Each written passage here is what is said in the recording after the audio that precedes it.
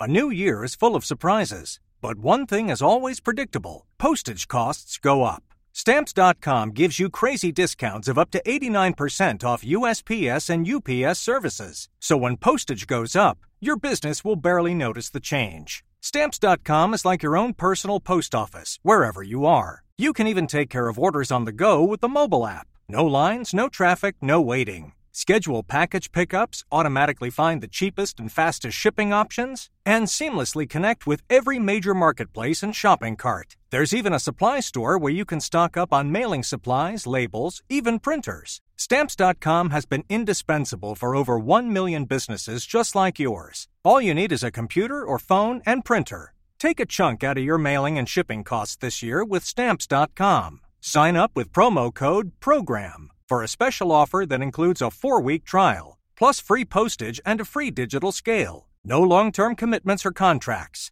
That's Stamps.com code PROGRAM. Hi everybody, welcome to Dan Snow's History Hit. We all know that big, posh families have got illustrious histories. We have read accounts of the Kennedys, the Windsors, the Habsburgs, the Hohenzollerns.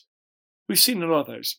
But what Emma Rothschild, herself a scion of one of those families, but more importantly a professor of history at Harvard University, set out to do was prove that every family, yours, mine, have just as much fascination if you do a proper historical survey into their past. She chose at random a family living in the provincial town of Angoulême in southwest France. The year was 1764, and she chose Marie Aimard, an illiterate widow who lived there. She left no diaries. She left no archive. No beautiful account of her life was written by an interested neighbour. Nothing. She's just normal. And from that moment in December 1764, Emma has traced generations of that family's history. And it's a hell of a ride, everybody. It's a reminder that your family, my family, it's complicated. There are different outcomes. It's extraordinary. Individuals might be bound by blood, but boy, their behaviour, their habits, their ideas, their personality, their characteristics, pretty darn different. So this is a wonderful history. It's such a clever idea, and it was great having Emma Rothschild on the podcast to talk about it. If you want to go and listen to other podcasts without the ads, you just pay a very small subscription. You go to historyhit.tv, you listen to all the podcasts without the ads, watch hundreds of hours of history documentaries. You can take your fill. It's the place to be for true history fans. But in the meantime, everyone, enjoy Professor Emma Rothschild.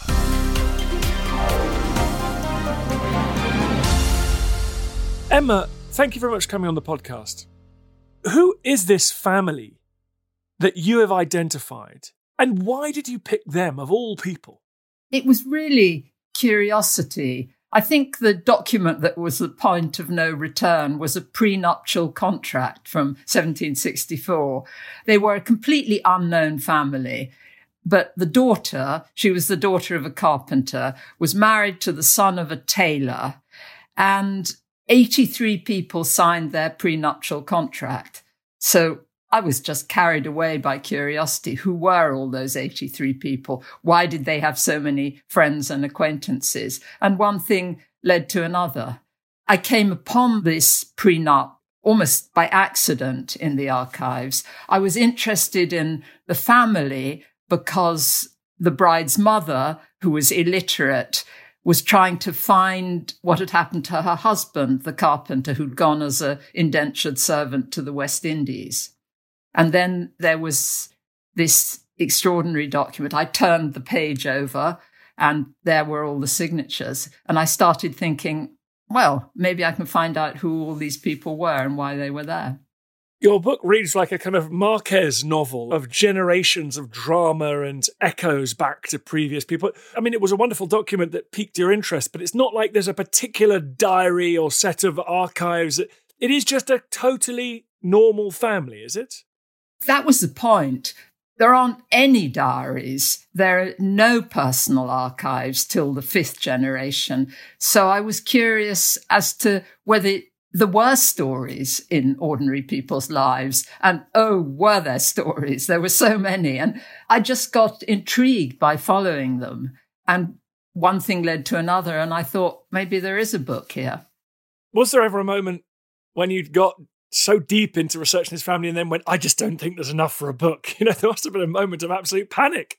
No, that's why it's called An Infinite History. I had the opposite anxiety, that I could go on and on forever tracing them. I didn't want to go anywhere near the present. And there's an interesting relationship to the kind of family history that people do of their own families. This uses many of the same sources as ancestry and genealogy, but I wanted to keep a distance from that. And I also was very interested in the kinds of people who are left out of family histories, often because they don't have children. Like at one point in the book, the central figures are 5 unmarried great aunts who lived together throughout their lives. So you've kind of arbitrarily plucked out this family. You said there were no diaries. These 5 great aunts, have they left a big archival footprint? Can we know things about them? Well, one of them had a shop and did quite well, so she had to declare her income in a tax register.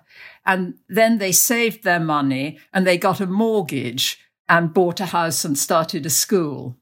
And then they left wills, which were extremely sort of matrilineal. They left their property only to their female relations. At one point, the house they bought was left to 15 female descendants of their grandmother. You can get a sense of people without there being letters or the kind of materials that biographies of great families or great individuals leave. The book has tons of endnotes, and I wanted to show that even an ordinary family could have a historical record, could be documented in the way that great families are. So that was important. And I suppose you had a little bit of wind in your sails because this period in French history was extraordinarily turbulent within France, and French people, like British people, were at the heart of an empire. That means that there was a good chance you were going to take people abroad or have investments abroad or engagements, entanglements around the rest of the world. The context for your book is presumably quite important. Yes, and I wanted to show that even in a small, according to Balzac, really boring town in the middle of France, there were a lot of connections to overseas. And it started with Marie Aymar, who was looking for what happened to her husband in the West Indies for a reason. She was a connection to the overseas world of slave colonies. So many of the adventures are to do with overseas connections, right through to the 5th generation, when there's at last someone who's very famous. The grandson's grandson became a famous cardinal at the end of the 19th century and an opponent of the trans-Saharan slave trade. But the French Revolution is very important in the story because I was interested in what happens to people who weren't famous, but whose lives were profoundly transformed by everything that happened. Quick question. Did you know you were going to get to the famous person when you started the project? Was he a bonus? Absolutely no idea. He was the opposite of a bonus. He was a rather large figure physically. He was said to be very handsome. He was a great sort of connoisseur of food and wine. He was larger than life. And I thought, is he going to take over the entire book? Which he didn't entirely. But it is something very strange about knowing so much about a family so long ago. I mean, at one point I was worried that I was going to be able to find out something that Marie Aymar, the woman at the beginning of the book, was not herself able to find out, namely what happened to her husband. And I was in the National Archives in Kew, and because the island he was in was captured by the British. And I thought, maybe I'm going to find out that he wasn't dead at all and he was living happily with his slave and had many more children. Well, I didn't find that out, but it's a rather peculiar feeling. One's almost like a rather seamy private detective looking at the lives of people 200 or 250 years ago. Well, that's what historians do. They dig up dirt on dead people. I mean, come on. So remind me, how many generations do you go through? I go through 5 generations. And you start at the end of the 7 Years' War in the 18th century. What are some of the big observations? Are our little lives, people like you and I, are they affected by the great ruptions that go on in the distant capital city? Well, Paris was a tremendous magnet for the family in later generations. And this is something else that I was really fascinated by in the 19th century story.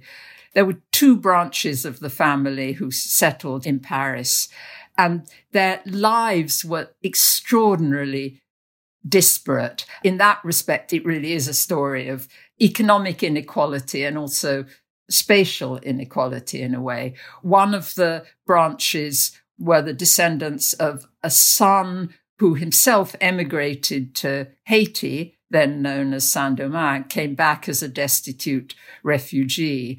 And they essentially got poorer and poorer and poorer throughout the 19th century. And I can find a lot of things about them because they kept petitioning for relief. So they show up in those sorts of archives. They show up in the births, marriages, and deaths records.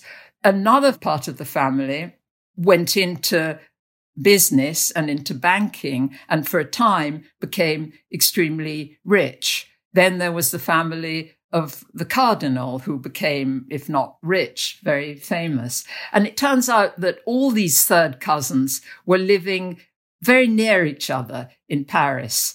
So did they know of each other's existence? They probably did in the generation of the parents, but did they pass each other in the street? With the help of colleagues, I've done a little website for the book, which is meant to be continuations in part, but it's got a lot of maps. And at the moment, we're writing down all the addresses where the descendants lived in Paris and sort of trying to find a spatial pattern of them moving to poorer and poorer districts in one case. And did families cluster together? And how much did they know about each other?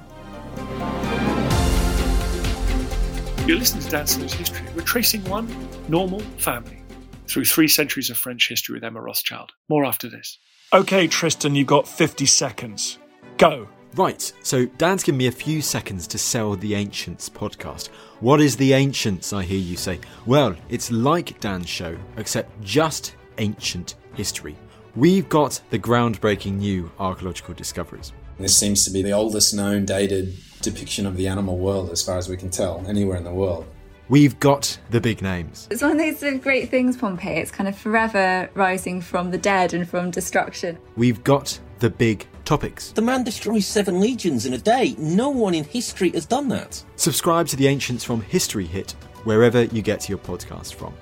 Oh, and Russell Crowe, if you're listening, we would love to have you on the Ancients. Spread the word, people. Spread the word. Hi there, everyone. I want to tell you about a podcast that I think you'll like. It's called Mysteries at the Museum from Travel Channel. It's narrated by my good friend and host of American History Hit, Don Wildman. On Mysteries at the Museum, Don travels across the US to find objects that tell shocking stories of American history. You'll hear about the portrait linked to the first bank robbery in American history, and about the failed invention from World War II that became one of the most popular toys for kids. Uncover the secrets behind these incredible objects and learn about the history of war, science, crime, and everything in between. You're going to love this podcast, all about the remarkable objects in our treasure houses that are museums. Please go and check it out. Mysteries at the Museum from Travel Channel.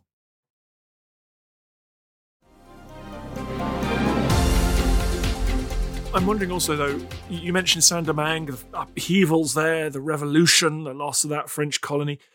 Are you struck by how big historical events, the great national actors on the national stage, the fall of the Bourbon monarchy, did it radically change the lives of people?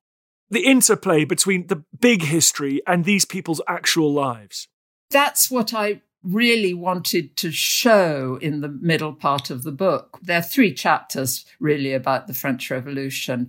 And to give you an example, one way in which their lives changed absolutely profoundly was in relation to who they married. And until the French Revolution, most people married someone who lived 2 streets away from them in this small town or in another village, most people in the family. By the 1790s, the boys were going away to be in the army and marrying people in far-flung parts of France.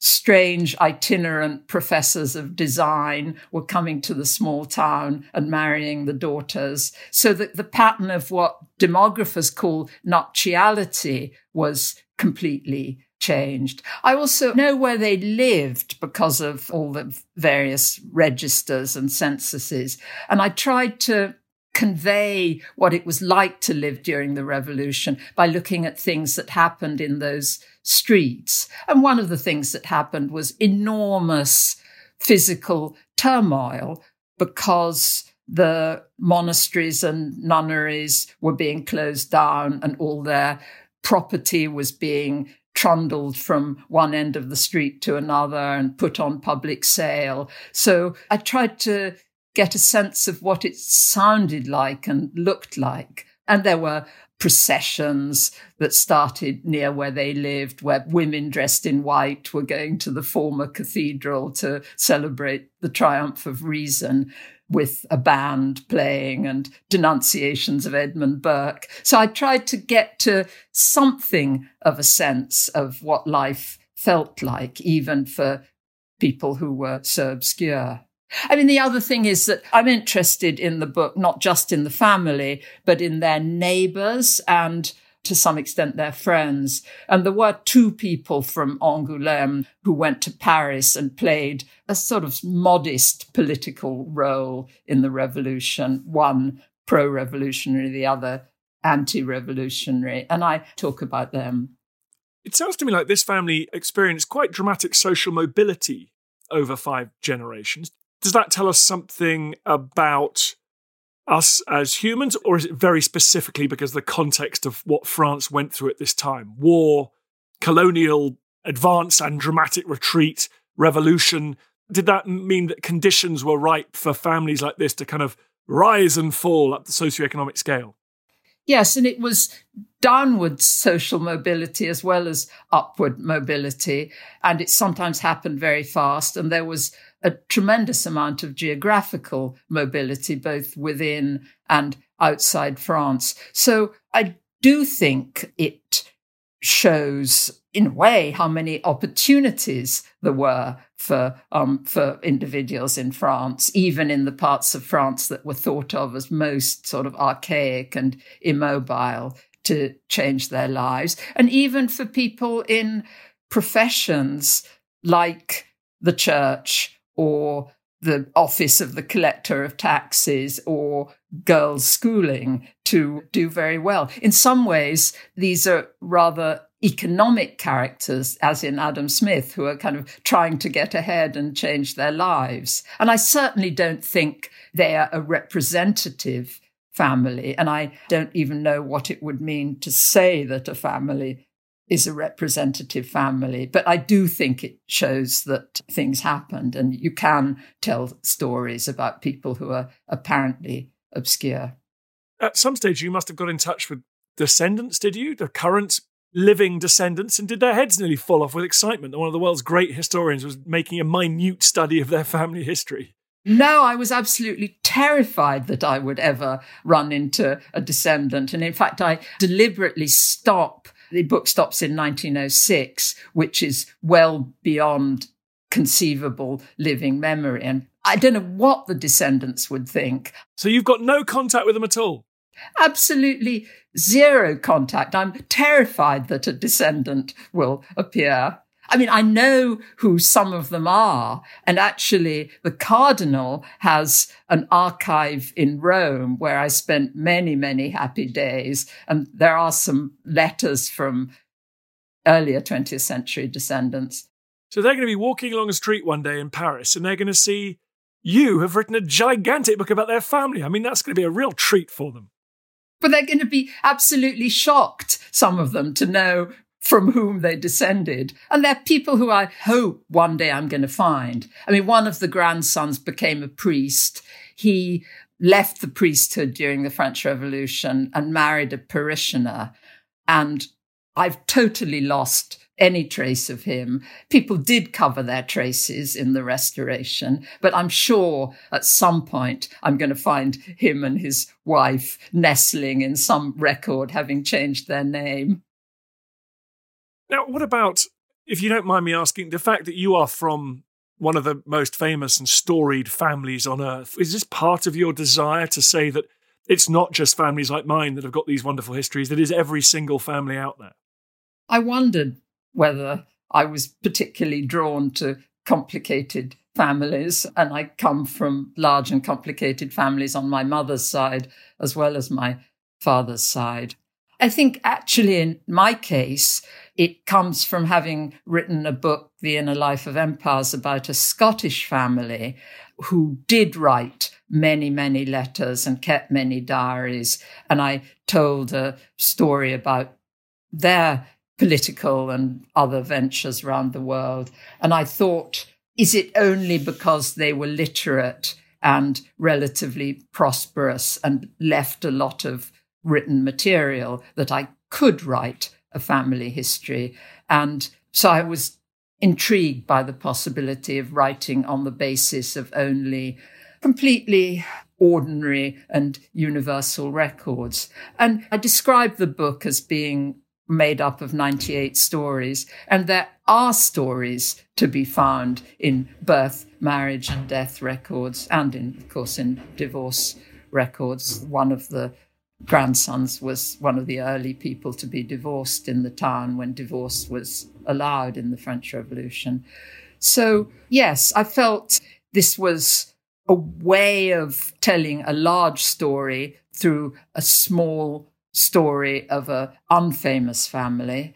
And it was a way of perhaps showing to people who are interested in their own family history that it's not only their own grandparents or their great-grandparents who were worth investigating, but also who were their grandparents' neighbours, who were their friends. Did their grandmother have an unmarried sister who didn't have children of her own, but who was really important because she provided a home to her nieces? Something like that. The sort of people who are there in history and have intriguing lives, but aren't there in the family tree that goes back. Because you're dealing with official documentation, archival records, have you hit a buffer? Could you go back further? What are French archives like?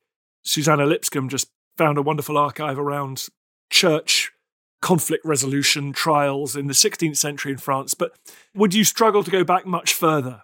One of the reasons that French history is such a joy is because of notarial records. And these are semi-official. Notaries wrote down detailed descriptions of everything from wills to disputes to inventories. The marriage contract was a notarial document. And they, in fact, go back to the 14th century. And many of them have now been digitized and are available online in the French departmental archives. So in that sense, I think one could go back further. One of the things I was curious about was how long had the family lived in this town? Did they, like so many others, grow up in a rural setting and move into the town? I could find that easily by going into 17th century records. But the handwriting is pretty dire, and it's a lot direr in the 17th century. Well, thank you so much. What a wonderful adventure you've been on. The book is called An Infinite History, the story of a family in France over 3 centuries. Emma Rothschild, thank you so much for coming on the podcast and talking about it. Thank you very much. Thank you. I feel the hand of history upon our shoulders. All this tradition of ours, our school history, our songs, this part of the history of our country, all were gone and finished. Hi, well, just a quick message at the end of this podcast. I'm currently sheltering in a small, windswept building on a piece of rock in the Bristol Channel called Lundy. I'm here to make a podcast. I'm here enduring weather that frankly is apocalyptic because I want to get some great podcast material for you guys. In return, I've got a little tiny favour to ask.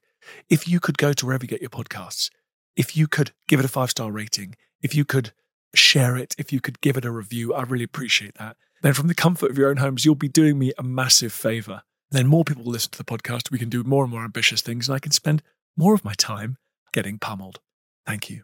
Thank you for listening to this episode of Dan Snow's History It. Please follow this show wherever you get your podcasts. It really helps us, and you'll be doing us a big favour. Don't forget, you can also listen to all of these podcasts ad-free and watch hundreds of TV documentaries when you subscribe at historyhit.com/subscribe.